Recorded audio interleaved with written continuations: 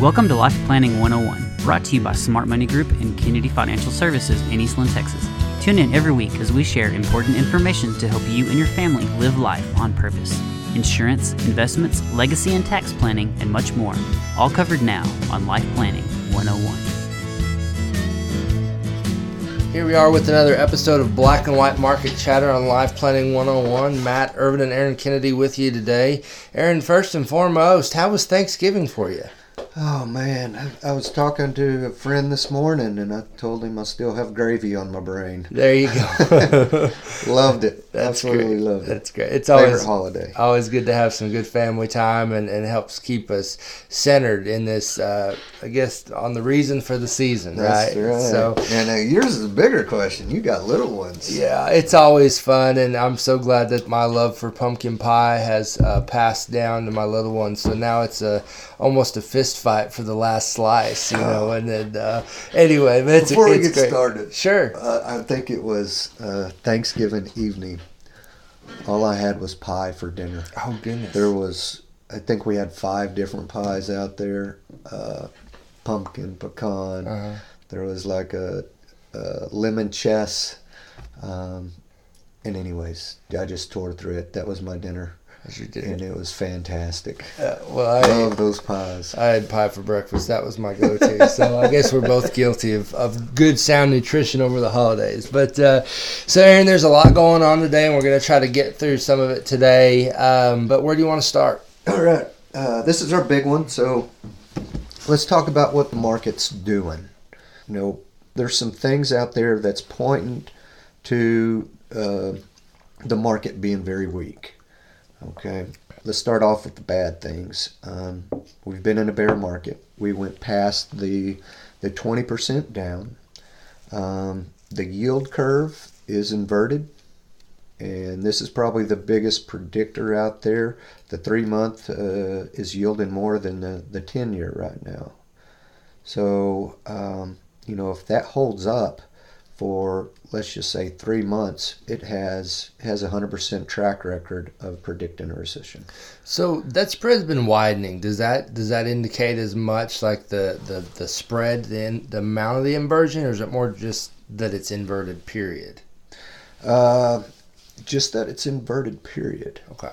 You know, I guess if it's more inverted, it's harder to come back. You can't dip in and out of it when it's 60 or 70 basis points inverted. But so just think about what people are willing to do and what people are buying. They're not seeing any short-term opportunities. If they felt that there were short-term opportunities, they'd be buying those super short treasuries so they could sell them to buy. You know, your liquidity. They're not doing that. They're scared, so they're buying up all the 10s and keeping all those rates suppressed. They're not seeing any opportunity, and most of the time the bond guys are really, really good economically and risk-wise, and we really follow them because they are good at that. So, and when you get spreads that tight, I mean, you're talking about points of a percent. That's how they make money, and so they have to be right. Their margin for error is so slim. Excellent point. So, yield curve, highly predictive, saying not good things. Consumer credit is going through the roof. We haven't seen the consumer take on this kind of debt in a long time. So that's worrisome. A lot of it just has to do with paying groceries, filling up their car, Yeah. Your income didn't go up 20%, so what do you do? Well, and some of that, too, we talked about that at one of the dinners, the habits and disciplines that people created when they were flush with cash, right? Yeah. People were allowed to basically spend outside their means because they were making more than they should, or, as that stimulus. And it did good for a while, but I don't think a lot of people didn't shut things off and turn it down like they should have. Yeah, they didn't stock it away. You got stimulus money, you bought Bitcoin and a Peloton. That's right. That's right. Yeah, and now your groceries are more money, so that savings that you should have probably kept is just not there. So you're forced to look at credits. So, autos went through the roof price-wise. Got really expensive. We're starting to see some auto loan defaults. overspending again. Consumer confidence is back down in November, mostly because of fuel and food costs. And we knew this. We've talked about this. There's only so much oil you can sell out of the strategic reserves without it start pushing higher. And that's where we are. And this is the part of the inflation that the Fed doesn't want to look at, food and fuel. Right. But this is what me and you feel every day. Well, and that affects everybody. I Yes. mean, to some capacity, because nobody can go without eating, and most people are either they're driving to their job or they're driving to go see their grandkids or something to that effect, or flying even. Thanksgiving was a huge travel day. Yes. It's kind of the biggest in a while. So, I mean, those are two things that affect everybody, versus some of the other discretionary items that could be subjective based on region or personal preference, right? Well, we're fixing to see it. Yesterday was Cyber Monday. We had Black Friday. So those are going to be really big consumer spending numbers. Mm-hmm. So we're going to get to see how this is all affecting. Right. How it kind of plays out. Let's take a quick break right there for our first segment here on Black and White Market Chatter on Life Planning 101.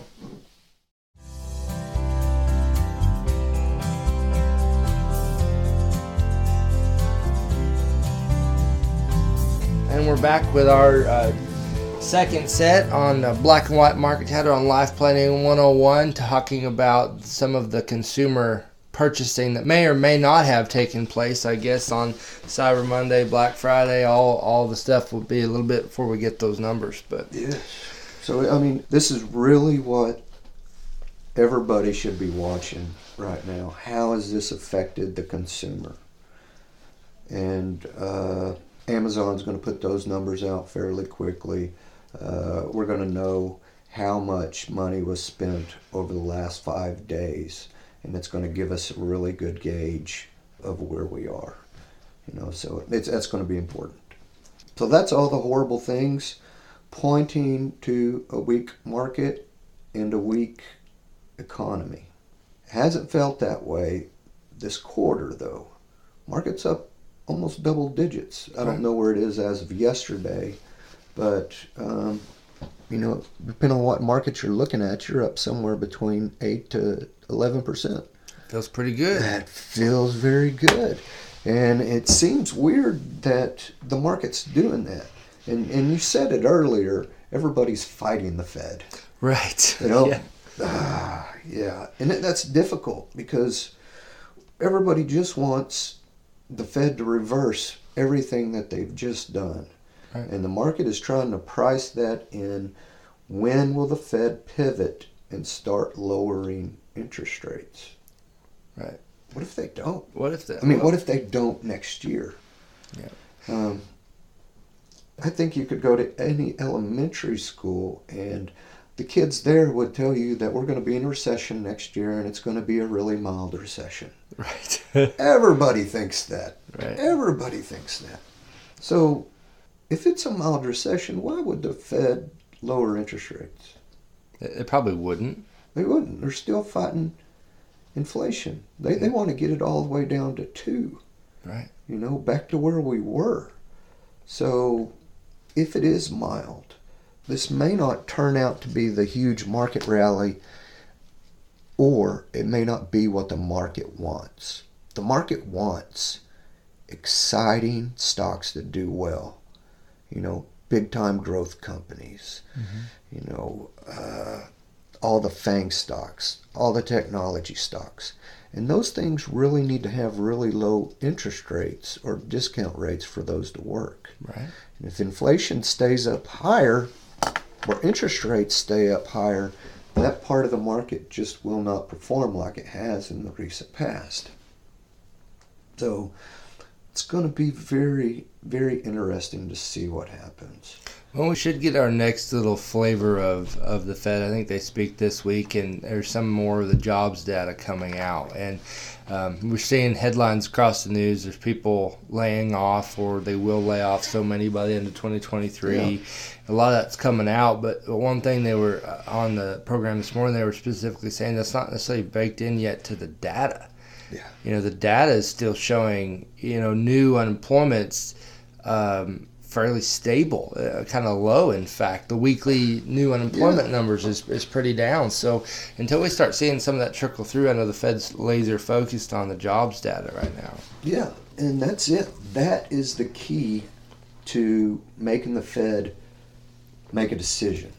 What happens to employment? If unemployment spikes, we're not in a mild recession. If we're in a mild recession, we're still fighting for the very last employee, and employment stays high, and the Fed doesn't act. Right. So now we're right back to what exactly is the market pricing in. Right. Well, and just to tie that back to that consumer spending factor, if everybody's buying on credit right now, are they really worried about losing their job? And so that can be, we'll see how connected that is. If people they're very confident in their job, I don't think it's going to happen. But I was reading something the other day where people got a text overnight. There was a company that laid off hundreds of people, and they sent them a text the night before, and some people didn't get it. They showed up to work, and they didn't even have a job left. So it was a big controversy, of course, but nonetheless. So we'll see how connected consumer sentiment is with the jobs, and we'll have some employment data. So it all ties together. It really does. Yeah, and it's all coming together right now. We're going to get a very clear picture of what's going on probably this quarter. Yeah. It's going to be, we will have some decision points that we can really dig our feet into at that point. Take care of it. So, Aaron, before we dive into what we're doing in the portfolios, let's take another quick break here on Black and White Market Chatter on Life Planning 101.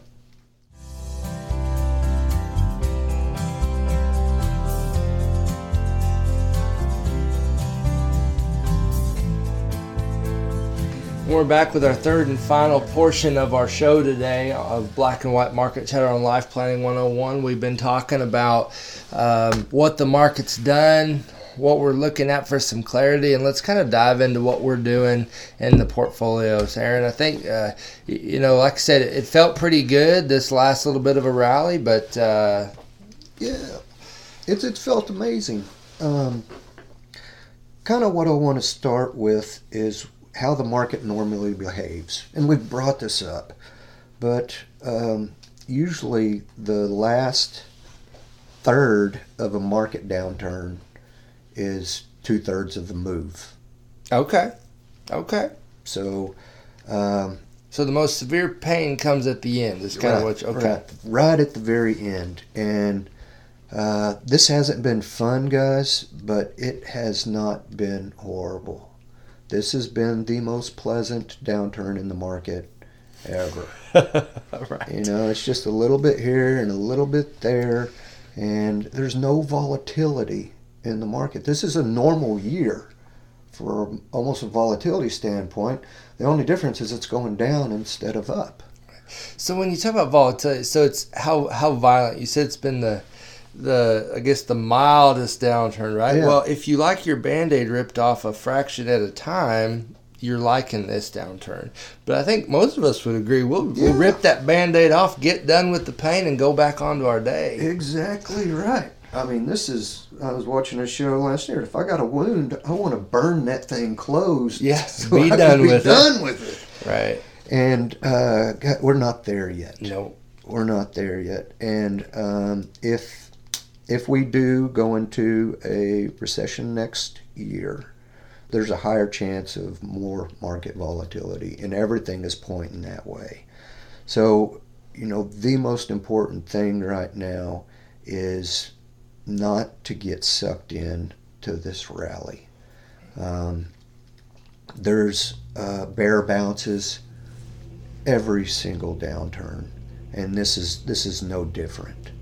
I hope that the market comes out of this smelling sweet. Maybe this is the end of it. And if it is, we're in good shape. I think we've gotten, if not most of the upside, we got all of it on this last little part. But if things kind of play out like we've been talking about, we want to make sure we're disciplined enough to still protect our downside instead of reaching for the top. Yeah. And this is difficult. We are behavioral investors, and we're human. So I'm fallible to this as well. Our biggest risk is if the market rips higher. Right. And it scares me. So that FOMO stuff, I feel it. Right. And I get very nervous when the market's going straight up. And I'm very nervous right now. Right. Well, that's what we've been feeling. But I think something we talk about this a lot, but something that it's good to remind the families that we work with is that we're T-ball. Our goal is to get around the bases, get as much of the market upside as we can, take as little as the downside we can, but we're not trying to hit dingers over the back wall. No. We're trying to do home run derby here. So we want market returns. We don't want to give up the upside. Right. But we do want to give up as much of the downside. And if we can cut down on the losses, T-ball going up works perfectly. That's We right. can still get market returns, just a lot less risk and a lot less volatile, and that's our goal. Yeah. And right now, the ideas in our portfolio haven't changed. We are super high quality. We want companies that can weather a storm, a recession, a mild recession, a major recession. Right. We want companies that are great capital allocators. We want companies that are going to reward shareholders. So we like the companies that are paying out dividends and high dividends. We're trying to eliminate as much of that upside growth as we can. And upside growth, what I'm meaning there is that the risk is way out in the future. Oh, gotcha. Okay. Thank you for clarifying. Yeah, we want good growth companies. We don't want to miss returns here. No, but today I want a company that is growing sales at 7 and paying me a 3% dividend. Right. I can still get my 10% return instead of a company that's growing at 30. Right. No dividend. I can get my market returns, and that's what we're shooting for. And we can do that a lot less risky. And it goes back to the saying you always say, is get paid to wait. Paid to wait, absolutely. Let's hang through this. So we'll get wrapped up today. Aaron, any last minute words you want to share with us today before we break off? This is a fantastic time of year, guys. Just got through Thanksgiving. We got Christmas right around the corner. Family's the most important thing. Friends are the most important thing. This is time to love on all of them. It's great. I'm excited. I hope everybody gets to see the people that they love. That's right. We're here to take care of you, and we love each and every one of you. So I think that's all for today here on Black and White Market Chat on Life Planning 101.